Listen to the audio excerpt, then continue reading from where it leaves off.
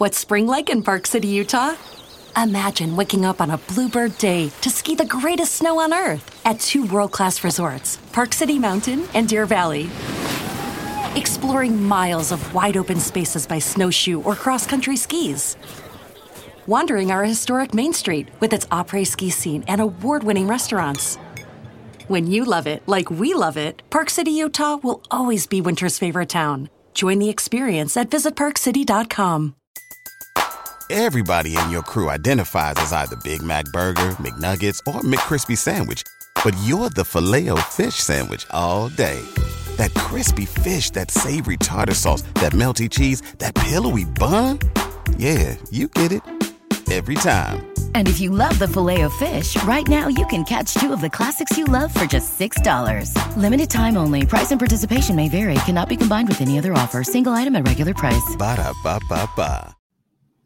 Hello, welcome to The Promised Land, a show about Manchester United and part of the 90 Min Podcast Network. I'm Scott Saunders, joined by Rob Blanchette. Rob, the last thing I did was speak to you, and the first thing I'm doing this week is speaking to you. World of football. I would ask how it's going, but I'm guessing I already know. Very similar to how it was going when we last spoke, Scott. So, yes, both reflecting off the back of a Manchester United victory. And it's nice to start the working week, isn't it, like that, where we've actually got a win to talk about through the week rather than another defeat. So, yes, a not so bad start to a Monday morning. Big week ahead for United. Got Galatasaray away in the Champions League, which... Do they need to win that, Rob? I mean, like... Kind of. Do you think they need 4 points from the next 2? I know that I won't guarantee them a qualifying place. But they certainly could do with a win. Let's just say that. Well, rather than just talking technically about points, I think they just need to keep winning. Yes, like this, yeah. They are a confidence team, aren't they, Manchester United? And you know that as soon as there's a defeat, even a draw, sometimes Scott gets broached like it's a loss, doesn't it? At United, you know, I saw some City fans saying that actually for their game against Liverpool, they drew against Liverpool and they were like, oh, it feels like a defeat. I was like, you don't know what defeats are. You're at the top of the table. What you know, you're treble winners. You're okay. But I think for United, yeah, that game in the Champions League, it's imperative you get the victory against Galatasaray. If anything, just to make Galatasaray feel that they haven't got 1 foot going into the next round. So we all know, don't we, last day of the Champions League, it's Bayern Munich. So yes, I would say you probably need a victory. I think, sorry, I'm just looking at this off the cuff here. United can't, if United lose, they're out. Right. So you definitely need to win. So they can draw. They can draw. But they do have to take at least 4 points from the next 2 games, I think. Yeah. Anyway, we're here to look ahead a little bit to that game, a little bit to Newcastle, because we'll be talking about how Man United build their team. Because obviously, I'm sure you caught it if you're listening to this. But we did do an immediate post-match reaction to the 3-0 win at Everton. Talked about Kobbie, talked about Garnacho's goal, talked about the problems United have progressing the ball still when teams come onto them. Erik ten Hag did say in his post-match, actually, that after United scored, he said at halftime, you think you won? Along those lines. And wow, I can't believe it. These players, again, thinking that they've, you know, and they were, he complimented the way that they came out in the second half after a talking to. The fact that you have to give them a talking to time and time again, you know, how many times, you know? It's a funny anomaly in football, Scott, where like the man boys of professional football end up having to be treated like children, because that's the psychology there. Is at half time, it's like, oh, we've done all right, haven't we? You know, here we are, we've won the game. It's like, well, no, you haven't, lads, and you need to reset. That is part of the manager's job. So I'm glad he kind of said that out loud, because these players do need reminding of it, don't they? Constantly about what they need to do the work. Erik ten Hag says every week almost, if we stick to the plan, we're okay. So that's where you are, isn't it? I'm sure they'll be going into training, day off today probably, but they'll be going back into training, getting ready for the next match. And he'll be saying exactly that. He'll be like, you know, you did well, but... And you have to kind of keep that tone, I think, all the way. One player who did stick to the plan was Kobbie Mainoo. So we'll be talking a little bit more about him, because I'm seeing that we obviously talked about him on the show yesterday, Player of the match for me, player of the match for Rob. Didn't actually get it because Gary Neville gave it to Garnacho for his goal, which was incredible, by the way. But in terms of the general performance, I think keeping it simple, doing what the manager wants, I think Kobbie did it. And more of that, please. And if more players can follow his example, maybe United will be better off. But today, I think we'll look at a general overview. We'll talk a little bit more about Kobbie because I know that a lot of people knew how good he could be, but there's also a lot of fans, as evidence in the reaction to the game, who didn't actually know too much about him. So we'll talk a little bit more about Kobbie. We'll talk about Garnacho's goal a little bit more as well. I think the way that the show is going to go is more in the direction of reviewing the academy prospects. We'll bring Hannibal into that. I know you want to talk about Dan Gore, Rob, but Marcus Rashford as well is struggling. I think he was not. He didn't play well yesterday. He did not play well yesterday. He's not played well for most of the season. You can see that there's something weighing him down, and everything that he's doing outside of that penalty is not really coming off at the moment. And I say everything. There were a couple of instances yesterday where that cross for Garnacho at the back post, which went just wide, hit the side netting, these kinds of things. But he's not looking like he was last season, to say the least. But we'll talk about his form and talk about the academy prospects in general. So that's the direction of today's show, because I think they're going to play a big part in probably the next few weeks and the next few years, obviously, because United have a tradition of bringing through academy products, and it is embedded in the club's DNA. So, subscribe wherever you get your pods and watch us on YouTube, the Promise and Man United podcast. Like the video, subscribe, leave a comment, and hit the notification bell so you never miss a show. And follow us on social media at @Scott Saunders, at @Rob_B, and at Promise and MU on X as well. Rob, Kobbie to start with then. So he did everything. He kept everything simple. He did everything right. Maybe a couple of things you can pick out, where we didn't exactly get everything spot on. But in terms of, I look at him and I think that there is an example of an archetypal modern midfielder in the modern game who is able to do everything that a lot of other clubs have. And I'm putting Kobbie in a box there of like brandishing him a modern midfielder, but obviously he's got a hell of a lot of talent, and United need to foster that, and United need more of what he's going to bring. And it sounds ridiculous to say, kid's 18, hey, 29-year-old, do what he's doing more, But let's talk about Kobbie. Do you want to spitball, Rob, about him? Because anything that you want to mention, how long have you known about him? Youth team player, part of the Youth Cup run. He's got a couple of goals in that, I think. We talked about him on this show. I can't remember exactly when, but it's been a while. Well, I think during that Youth Cup run, which is obviously what propelled Garnacho to like the edge of the first team, obviously scoring those goals in that run up to winning that trophy. The sleeper hit really was Kobbie. We saw Kobbie from the age of we've seen him since he was 15, 16 years old. He was always one of the younger bunch of the group, of the youth team. And it was always like, oh, give him a few years and, maybe. Now, that wasn't a few years ago. That was actually quite recently. I think the whole thing, Scott, is that we are a club, haven't we, with the tradition and the blueprint of youth that hasn't particularly produced a lot of successful young players for a long time. So, you talked about Marcus Rashford there. Marcus is probably the most recent one, like in terms of maybe becoming a regular first team player. You look at Kobbie Mainoo, your question has to be, can this boy be a starter? And I think, again, I could understand a year ago, 2 years ago, people saying, well, we shouldn't be talking about 17 and 18-year-olds in this manner. But, Scott, if they're good enough, you have to let them off the leash. You have to teach them quickly and let them learn on the fly.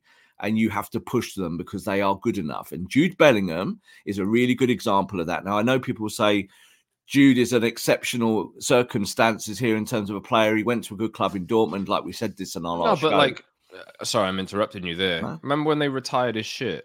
Yeah, I know. We all laughed at that. Well, everyone did. Like, I'm not being funny. We know why. Yeah. I knew about like how good he would be. Yeah, you know, like back then, I spoke to him I interviewed him the week that he moved to Dortmund. You know, yeah, and obviously there's a lot going on around him and that kind of thing, and you can hype players up quite a bit, but usually there's a reason why. And I think what me and Rob want to say is this has been a long time coming, actually, not just off the cuff. Yeah, this isn't like pre-season, and let's talk about that, because I think that's where people say it. Yeah, we've said it as well. You know, we know Kobbie had a good pre-season and was ready to be in the first team, ready, oven cooked. But the truth is, this has been almost like years in the making. So when we see that debut at Everton and what he did in that performance, there isn't a surprise for me. Like, I watched that, I wasn't surprised, because he just did what Mainoo does. That's what he is. He's that kind of player. He's composed. He's intelligent. He can play through the numbers. He can play the 6, the 8, and the 10. And he always looks like the most mature player on a football pitch, Scott. And he's a baby. He's young. But you let these players off the leash. You go do it. So, like you just said there about Jude Bellingham, I think people caught up with Jude Bellingham quite quickly when he went to Dortmund. And obviously, you know, they go to the Bundesliga, don't they? And they rip it up. Like, so now Jadon Sancho did that as well, didn't he? Goes there. You become a huge star very quickly. Your price inflates massively. But it's not like we only knew about Jude Bellingham the day he signed for Dortmund. You know, Jude Bellingham was at Carrington twice with negotiations to move to Manchester United for what was a big fee at the time. People thought 20 million or whatever it was. And I was saying 20 million is like peanuts, like pennies. Pay the 20 million and get him to United. Now, I do also understand that going to Dortmund was probably the right move for him, of course, for his career. But United could have pushed that deal, could have executed it, could have got him to the club. We could then be talking about Bellingham and Mainoo together as a future midfield. So England will be lucky enough to have that conversation in the future. I think with Man United, you just said it there, Scott. You know, Kobbie Mainoo is the modern midfielder. Go buy some modern midfielders. Go find them. If you can't produce them at home, then go and look into the transfer market and go and find them, because they do exist at 18 and 19 years old. And the important thing is, don't buy and block their path. And I think that I'm quite conscious that, you know, Ten Hag has had a plan with Kobbie here, because I'm sure, I know everyone doesn't really take much stock in pre-season, but it was a big thing for me that he was starting matches at the start of pre-season. I agree. He started against Arsenal, played really well up against Declan Rice. I know it's a pre-season match, but, you know, that's your testing ground. That's had him in his level. pocket. Yeah. Absolutely, had Declan Rice in his pocket. Played against Real Madrid, got injured. So, for me, and I said this on the podcast yesterday, Kobbie would have played a hell of a lot more minutes than he has this season had he not got injured already. Yeah. Already. Like, we probably would have been having this conversation about whether he's a starter in the first team 2-3 months ago, if he was fit. And I knew this, we both knew this conversation would be coming. He's been capped for England at under 17, 18, and 19 level. He obviously took part in United's pre-season. He was a part of the Youth Cup winning team as well. Been at United for a number of years now, but they have always had high hopes for him. And I believe he's made his Premier League debut against Leicester last season. But Ten Hag said yesterday, when asked about him, that this was carefully planned out. We identified this game as the one that we wanted to test him in. We've made sure he's been prepped and that he's ready, that he's taken on all the instruction. And we spend a lot of time saying these players don't follow instruction. This lad did. And I think when I said at the start of the podcast, why does Ten Hag have to go in at halftime and say, hey, just a reminder, you haven't won this game yet. Stick to the plan. Keep doing what I'm telling you to do. Don't just lump it forward. You know, think under pressure. Use the ball smartly under pressure. This kind of thing, and we might have more chances. United played a lot better in the second half. But for me, Kobbie's a blank canvas. You know, he is something that you can work on. He's not yet been ruined by the engulfing mess that seems to get every Man United player, every Man United signing, all of this kind of thing.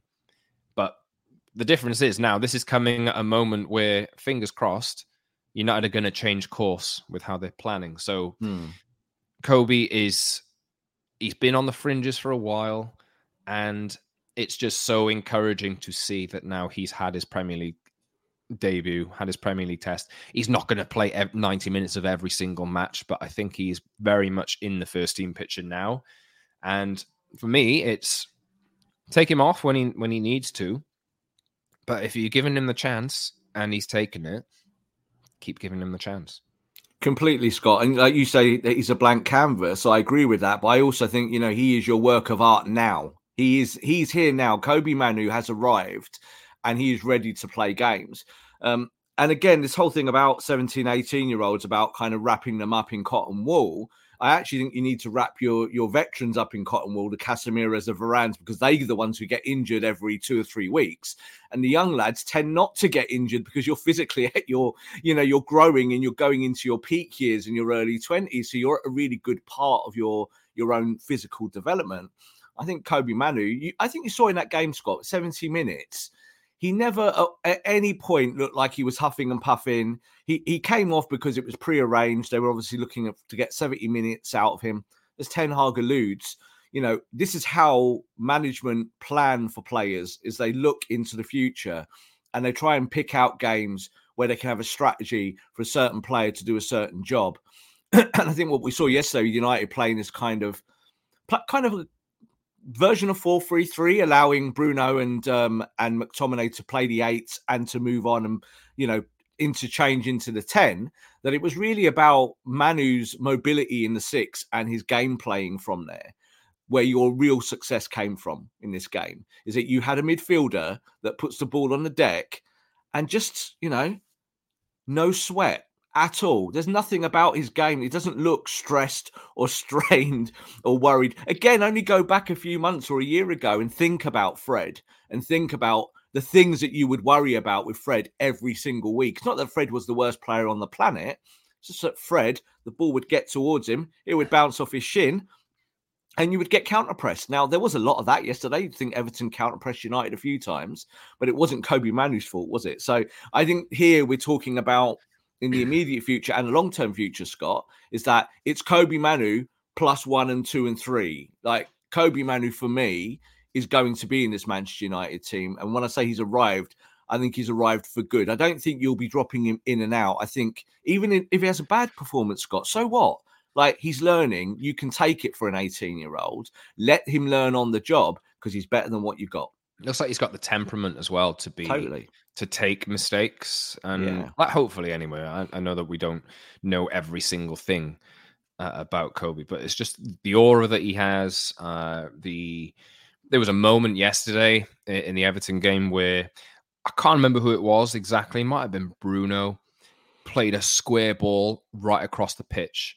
It was about 60, 70 minutes or something like that, and Everton were in the midst of a press, and Kobbie kind of picked it up. And when he took a heavy touch, but then one Everton player came up to him, he beat them, and then another Everton player came up to him, and he just tapped it round him. Cool as a cucumber.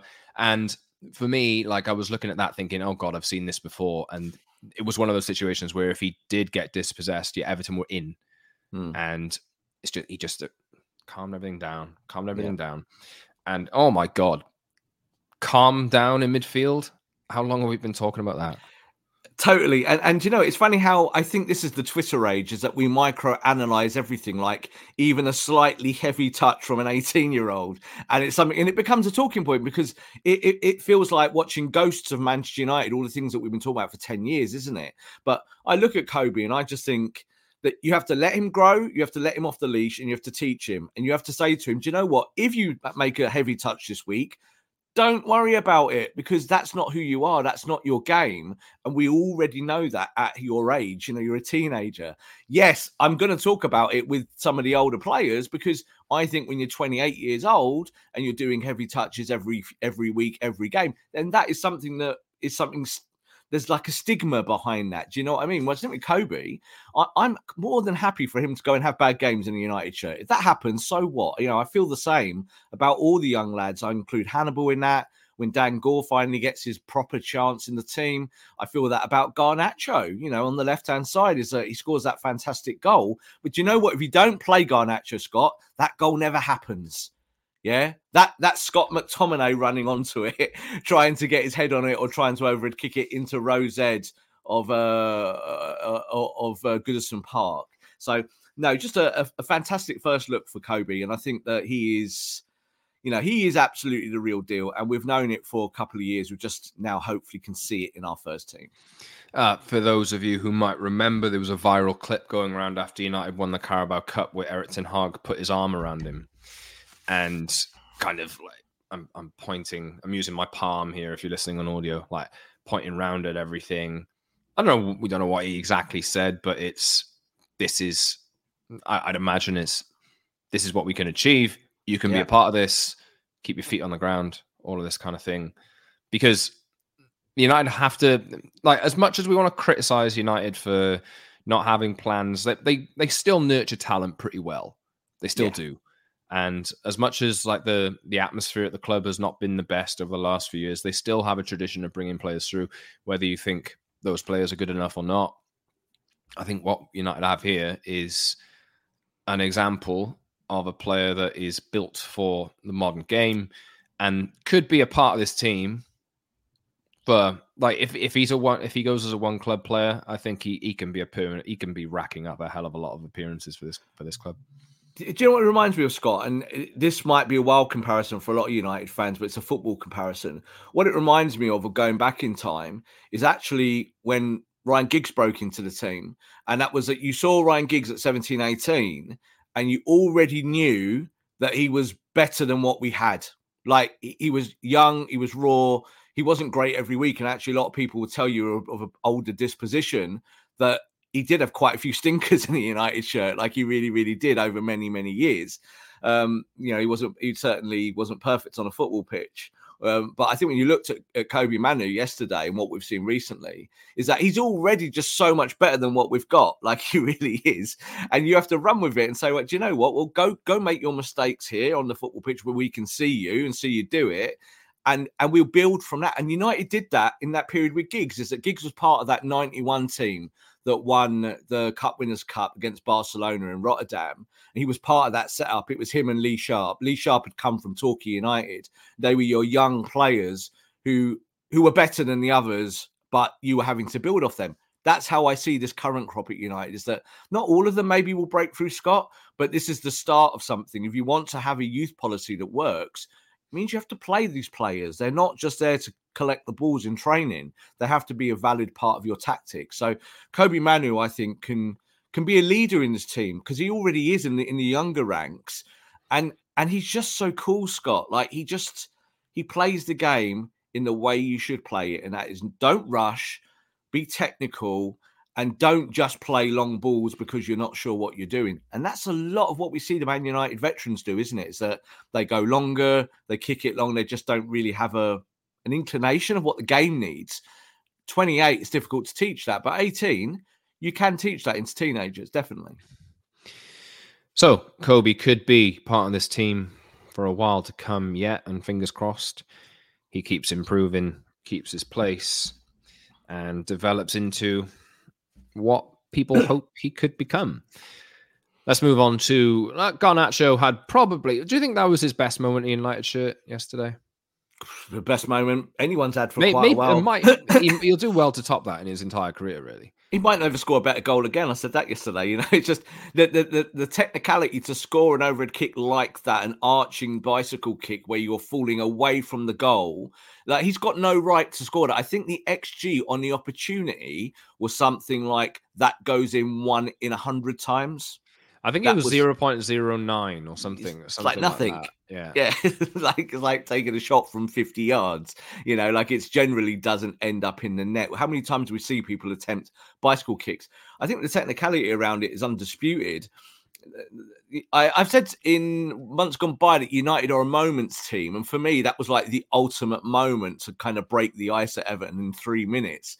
So it'd be nice if we became less than a moments team, Scott. Like we actually did some more constructive stuff. But that goal, it's the goal that people will talk about for years to come. In 10 years' time, we will still be talking about Garnacho's goal at Everton. Were you there? Did you see it? How did you feel when it went in the back of the net? Just a fantastic strike from a player, I think, that's only at the real precipice, the real cusp of what he could be. Everyone thinks of him as a left winger that jigs and dances around and can take people on. I think Garnacho could be world class. And Scott, I've got feelings that he could be a central player one day. I really do. Like Ronaldo went that route from wide to the middle. I'm not trying to make that comparison, but I think Garnacho in the box, he can finish. Like this boy knows where the back of the net is. Anyone that saw him at 15 and 16 coming from Atletico Madrid, that was the big takeaway. This boy could be a striker one day. He can finish and he can develop that. I think we're seeing that in the United team. How many goals has he scored now, Scott? Where you go, oh, that was tasty. That was remember the Fulham goal where he gets the ball and he gets into the box and he's cool like Kobbie. He's not like slash at it, put it over the top of the bar. He knows his own limitations. He plays within them. So what a fantastic goal. I'm still not having the cross though. I've watched it 10 times since. Delo's cross wasn't very good, but you make what you do of it. That's Garnacho that makes that goal. That goal is all his. Everybody in your crew identifies as either Big Mac Burger, McNuggets, or McCrispy Sandwich. But you're the Filet-O-Fish Sandwich all day. That crispy fish, that savory tartar sauce, that melty cheese, that pillowy bun. Yeah, you get it.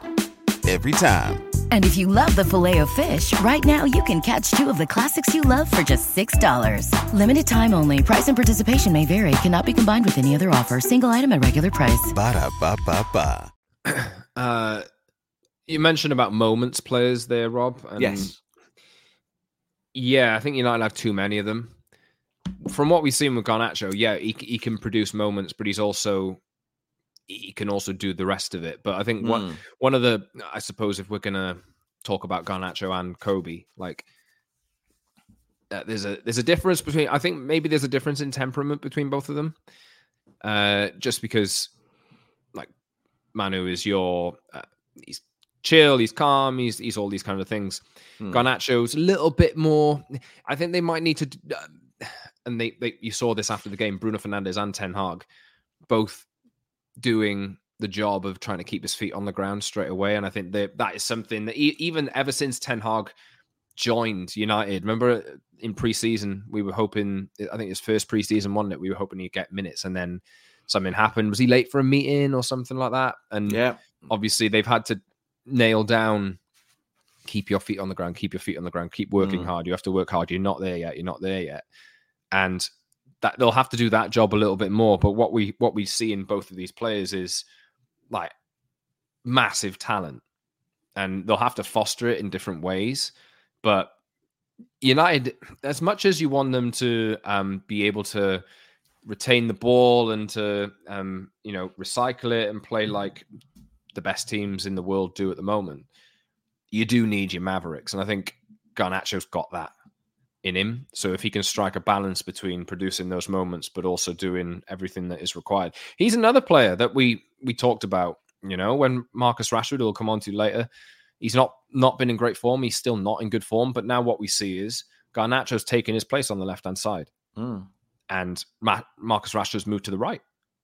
And to me, Rashford isn't playing well enough to nail down that position, at the moment. And I think Garnacho is actually the real reason why Jadon Sancho fell out of favour over a period of 12 months. So, we could talk about where does Jadon play or where should Jadon play. The truth is that when you look at your stock on the left and on the right, you can assume Anthony on the right-hand side is something that Ten Hag's going to pursue and carry on with over a period of time because of the wage and the fee and everything from Ajax. Is that when you look at the left-hand side, for me, it's because Garnacho is here now. He's present now. You just said he's a maverick. I think the thing is with Garnacho, this is the feedback we get on him, is that he's a really hard worker. He's really conscientious about what he wants to do. kind of Ronaldo-esque at 17, 18 in the sense that he understands that he's at the start of his journey, but he also understands that he could be really, really good. Like he already knows. He looks in the mirror, and when he was at Atletico Madrid, people were saying to him, "You're going to be the best player in Spain." So he's been told that, Scott, since he was a baby. Now he's still very, very young. I still think when you look at Manchester United and the development of the team, we're talking about youth today. I don't think you need to put everything on Garnacho's shoulders, but you're already seeing that he's much better in his defensive work. He's much better in his tracking. He's much better on the ball, I think, technically than, say, a year ago, where the ball would, fly off him. And he's understanding the game a lot more. You made a comparison there, maybe in with Kobbie and Mainoo in the way they are, that Kobbie's a bit more chill than Garnacho. The most important thing, Scott, is education. If you can take a player and educate them and say, all right, you do all these things really well, but look at this guy here, look at that guy there. This is your team. What can you do for everyone? I think the good thing about Garnacho that I like, Scott, is that he's a team player. So he's an individual, but he's a team player. He's still in the system. We should say he worked really hard yesterday as well, not only in the forward direction. And he works more. Every time you watch him, there's little gains. And we talked about Dave Brailsford and those 1% incremental gains. That's how... Marginal gains, go, 1%, 1%, 1%, trying to get 1% better every time you're on a football pitch or when you train or whatever. Is that I see that in Garnacho. I see that progression, and that makes me feel good. And therefore, you think, yes, play more games. Yes, have the ball more. Now, in football matches, Scott, you're actually more happier when the ball is at Garnacho's feet going into the final third than you are Marcus Rashford.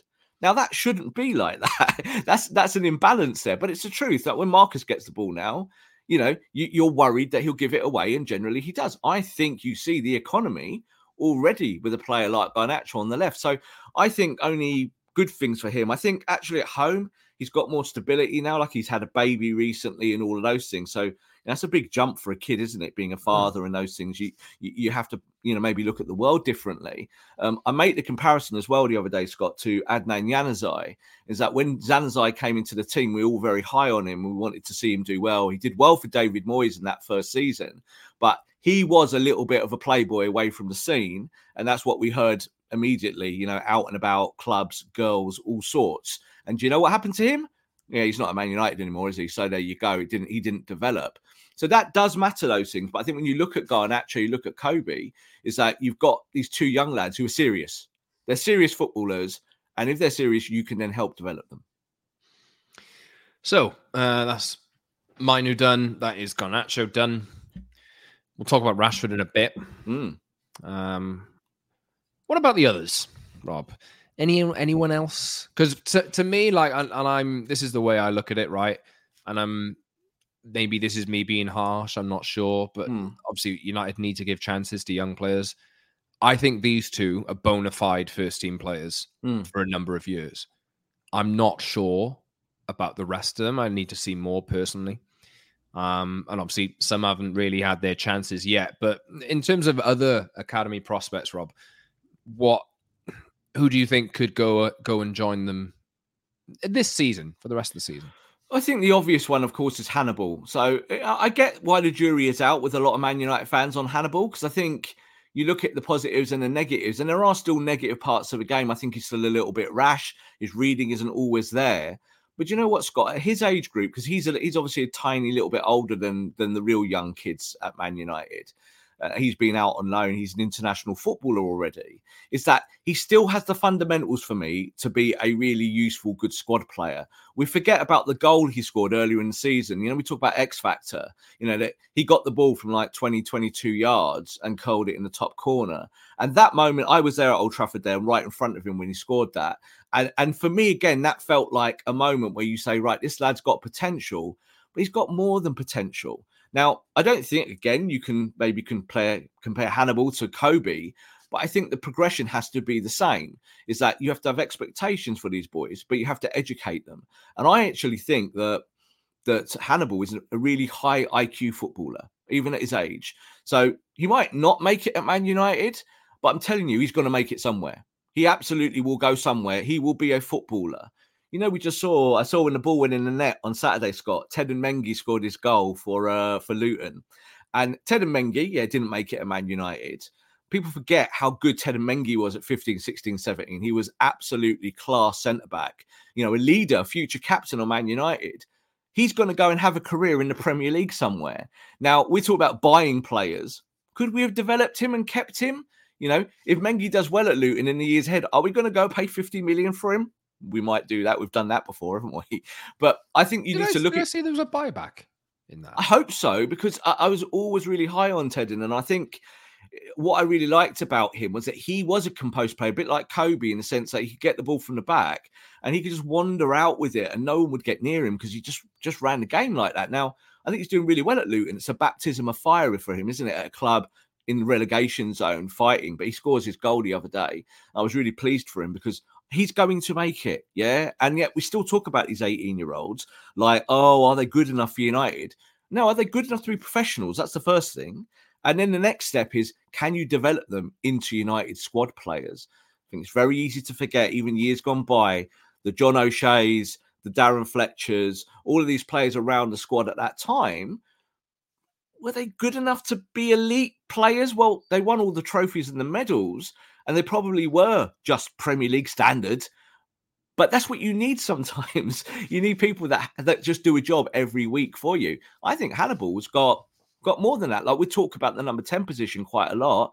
I think Hannibal, in years to come, he could give you a kind of differential there behind the attack because he's got it up here. And I see that. And I've seen it for a long time. Temperament needs to be worked on. He makes too many little fouls. And I think that's what Ten Hag doesn't like. Throwing him in from the start, getting a yellow card after 12 minutes. And then your whole game plan goes to pot. Would I rather see Hannibal play every week than say, like Fred last year? Completely. I'd rather have a kid that you can develop that's got the intelligence. And guess what, Scott? You didn't pay 50 million quid for them. I think they paid about 10 for him a few years He was expensive. Yeah, he was expensive from Monaco, I think. But again, from that system coming through the French system, he was another player, a bit like Garnacho, where people saying this boy's going to be like a worldie. He's got that quality. Now, we haven't seen that yet, but I've seen enough to see that he will be a serious professional footballer. So for me, box ticked. You keep that one. Even if you let him go out on loan, say next year, because he's not part of your immediate plans, please don't sell him. Keep him. Anybody else you want to mention? Well, I think you mentioned Dan Gore there at the start. I think, again, you have to wait with Dan Gore. I think he's in the growing stage. But again, another technical player who, to me, has got a little bit of the Xavis about him and a bit of the Iniestas. And what I mean by that is that, yes, they're small and diminutive, but it's how you see the game. If you can see the game in slow motion and in an expansive way, you've got a really good chance of becoming a very, very good footballer. So I think Gore is the obvious one. There's other players as well. Like we see, like Fernandes has gone out on loan and one thing or another. There's lots of them, Scott. We could do a whole show on these young players, but there's no expectation for those guys because they're not actually in the first team setup yet. So watch this space. I'm sure we'll be talking about a lot of them in the near future. Not technically homegrown, but I do think he qualifies as club homegrown. Luke Shaw. Well, he was 18 when we bought him, wasn't he? He was 18, so I think under rules, etc., etc. I know he's played for Southampton. I know where he came through, this kind of thing. But he is. You have to have these players to meet quotas in European and Premier League football. And Luke Shaw made his return yesterday at left back, and just looked, like Luke Shaw. United missed him, didn't they? Do you know what? They missed him, Scott, but they also miss his leadership because I just think he is one of those players that is happy to maybe call out people like on the pitch and off it. He's the one that when United play badly, when they stick a microphone in his face, he's brutal. He's brutal. And you can tell that his standards are massively high. I think he has expectations for himself, but also he looks at his teammates and he holds them to account. I first saw Luke Shaw play for Southampton when he was 17. And again, he was one of those players you saw at that age where you went, yeah, there's something different about this boy. He's got, he looks like he's 26 years old and he's 17. Now, we know that he struggled at United for a time when he came to the club, but you have to stick with it sometimes and develop these young boys. So I think when you look at Luke Shaw, really good to have him back. I hope that he helps maybe Marcus Rashford in that left side if Marcus goes back to the left in the weeks ahead. But do you know what? I'm not having, Scott. I heard a lot of this yesterday, is that, now Shaw's back, Rashford will be okay. No, it's on Marcus to look after his own form. You know, when the ball bounces off Marcus's foot, that's not Luke Shaw's fault or the left back's fault. That's his fault. So good to have Luke Shaw back. Good to see him at left back as well. But I would not be surprised after Victor Lindelof's display yesterday that we see Luke Shaw move inside into a central position in the weeks ahead, because that's definitely an option for Ten Hag now. I think Lindelof, when did he join? 2015, 2016, was it? A long time ago. I think it was 2017. It was 2017. Mourinho bought him and then benched him for 6 months. So he came for quite a decent fee. Was it from Benfica? Was it? Benfica. I think he made that. He had a day at Huddersfield, I remember, which sticks out still. I think I was there. It was horrible. Yeah, it's not really ready. But yeah, but yes, but as part of the United need to plan. They need to slowly, carefully revamp this squad. And like I say, I think we hinted at the show yesterday. I think there's more than 5, Rob. I think there's more than 5 players that I would keep for the long term. But maybe we'll do that show on another day. Man United's 5-a-side team. Yeah. Does Marcus Rashford make it in? Let's talk about Rashy, because you could tell, and I mentioned this on yesterday's show as well, like Bruno gives him the ball for the penalty. Great penalty, really good penalty. Mm-hmm. But that's an isolated, skill. I'm sure he's practiced loads and loads. He's got a pretty good record from the penalty spot as well. But you could tell the way he reacted to the goal, just didn't really, kind of just stood there as the other players came around him, and then they made an effort to push him. Like, go and celebrate. You need this. He just doesn't. What is it? I mean, well, we don't want to get too deep into everything, but like the fact of the matter is he's not. You mentioned when the ball bobbles off his ankle or his foot and kind of goes out of play. It does happen occasionally with Rashford. And we know how good he can be when he's on form. It's just a case of staying on form for a prolonged period of time, isn't it? Completely. And look, Marcus Rashford's got stuff going on off the pitch. We know this, yeah. But I do think that there are levels here about expectations. So if things are happening in your life away from your job that are out of your control or within your control and they're affecting you, your mood, your performances, then as a job and as a business, United have to look at that and make decisions around those things. And how do you help the player? And I think we do live in a culture now, Scott, especially I think here in England, where that is a thing. Like, you look at people's mental health. Can you help? Can you support? And like you just said there with that penalty, you see the United players going to him. Like, he looks like quite sullen and quite melancholy. And they're all like, come on, Marcus, because they want Marcus to help them. They need Marcus Rashford. They know they need him at his very best. But I'm going to say this, right? I get a lot of people on Twitter saying to me, oh, Rob, you've got rose-tinted glasses when it comes to the England players. So you're happy to criticise the Bruno Fernandes's, the Victor Lindelofs, the Diogo Dalot's, because they're not English. But you won't talk too much about the Sanchos, the Rashfords, etc., etc. And it's complete nonsense because we talk about it all the time. Marcus Rashford is misperforming, and Marcus Rashford is not doing his job. He's not doing his job. Not at the level that we need a player on £350,000 a week to do. So I think you can get real about it. Listen to what I'm saying about Marcus here, because this is the truth about him, is that whatever he's got going on away from the pitch, United are rightfully trying to support him through those things. But he's got to turn up, Scott, and be better. And do you know what? If he can't do the job, Scott, what do? Bench. Go to the bench. And sit on the bench. And I tell you what, the bench is the best elixir for some footballers, because suddenly they're like, I now need to go and do this. And I think with Marcus, we saw yesterday that Martial gets pulled and Marcus gets put as a centre forward. I don't actually think that helps him. I don't think that you have to want Marcus Rashford to be several things. You need him to be one thing. That's Marcus Rashford. But if he can't be that player, then I think sometimes you have to pull him out the firing line. That's where we are with the player at the moment. In that situation, I think it's a bit needs must, really, given Rashford can play there. How well you think he does play there, that's up for debate. I know that certain people don't think he's any good in that position. But you got Rasmus Højlund, who's injured, and you got Martial, who, credit to him yesterday. He got his goal, did some good things, won the penalty, but there are times where he just doesn't have that physical ability anymore to protect the ball and, dribble around players and retain it. But the looks of it anyway, there were a few times where he was dispossessed yesterday. But that is the reason why you put Rashford there is because you don't have enough centre forwards, who can take that on. And Rasmus Højlund's not had the best of luck with injuries since he joined. And we know Martial's had so many injuries over the past few years that he just hasn't developed into the player that we hoped he would become. I get that in that moment, and I totally understand the technical benefit of why Ten Hag's putting Marcus Rashford there.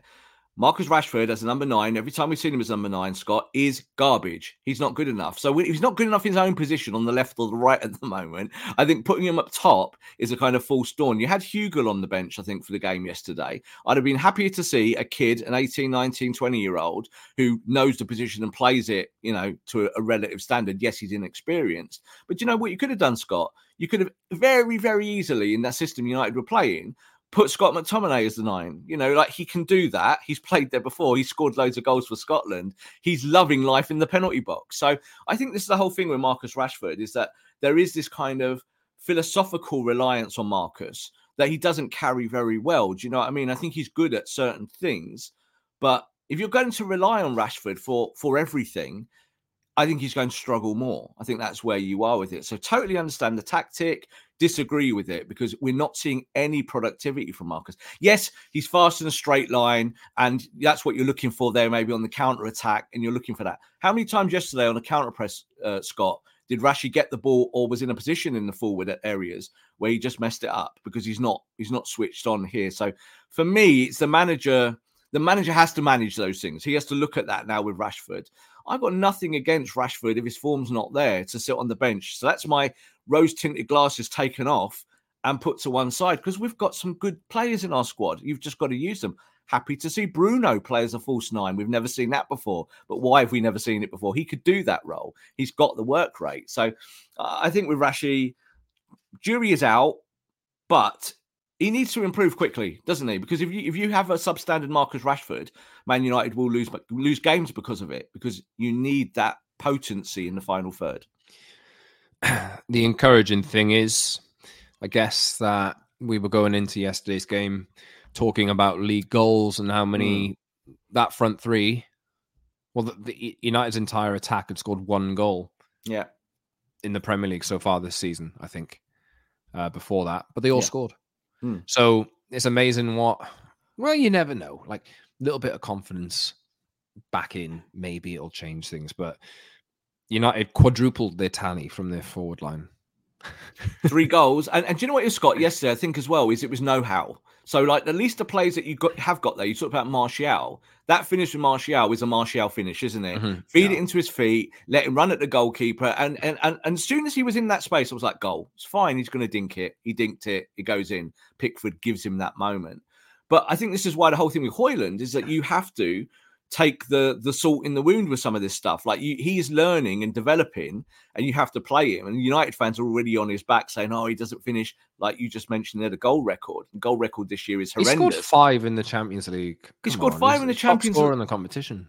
He's top scorer in the competition. And for me, it's still about the creative elements behind him to help him, for them to teach him to say, look, lad, make that run because we will find you. Martial makes that run, Scott, because he absolutely knows what Bruno Fernandes is going to do. He reads it, 6 seconds before. He knows he just has to make that run. Højlund is learning that. So I'm happier to go with inexperienced players in those moments, because that teaches them what you want from them in the long term. Right, we'll wrap it there, I think, unless you have anything finally to add, Rob. No, look, good victory. I think it could have been a very difficult day at the office at Everton after what they've been going through with their deduction. I think now we should go into this Galatasaray game. It's just a must-win. Performance doesn't matter, Scott, in this. Win 1-0 I used to say off John O'Shea's backside. Let the ball go in off John O'Shea's backside. Win 1-0. That's all you needed. That was a long time ago. So what would be the equivalent now? 1-0 off Victor Lindelof's backside, maybe. And I win the game and push on in the Champions League. Yep, we'll be back later this week to reflect on whatever happens in Turkey.